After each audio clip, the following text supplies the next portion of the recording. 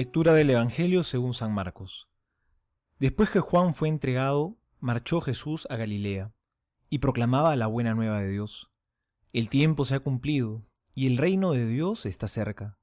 Convertíos y creed en la buena nueva.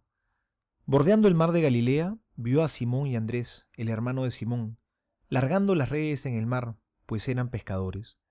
Jesús les dijo: Vengan conmigo, y los haré llegar a ser pescadores de hombres. Al instante, dejando las redes, le siguieron. Caminando un poco más adelante, vio a Santiago, el de Zebedeo, y a su hermano Juan, que estaban también en la barca arreglando las redes, y al instante los llamó.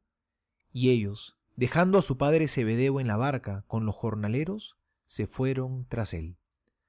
Palabra del Señor. Gloria a ti, Señor Jesús.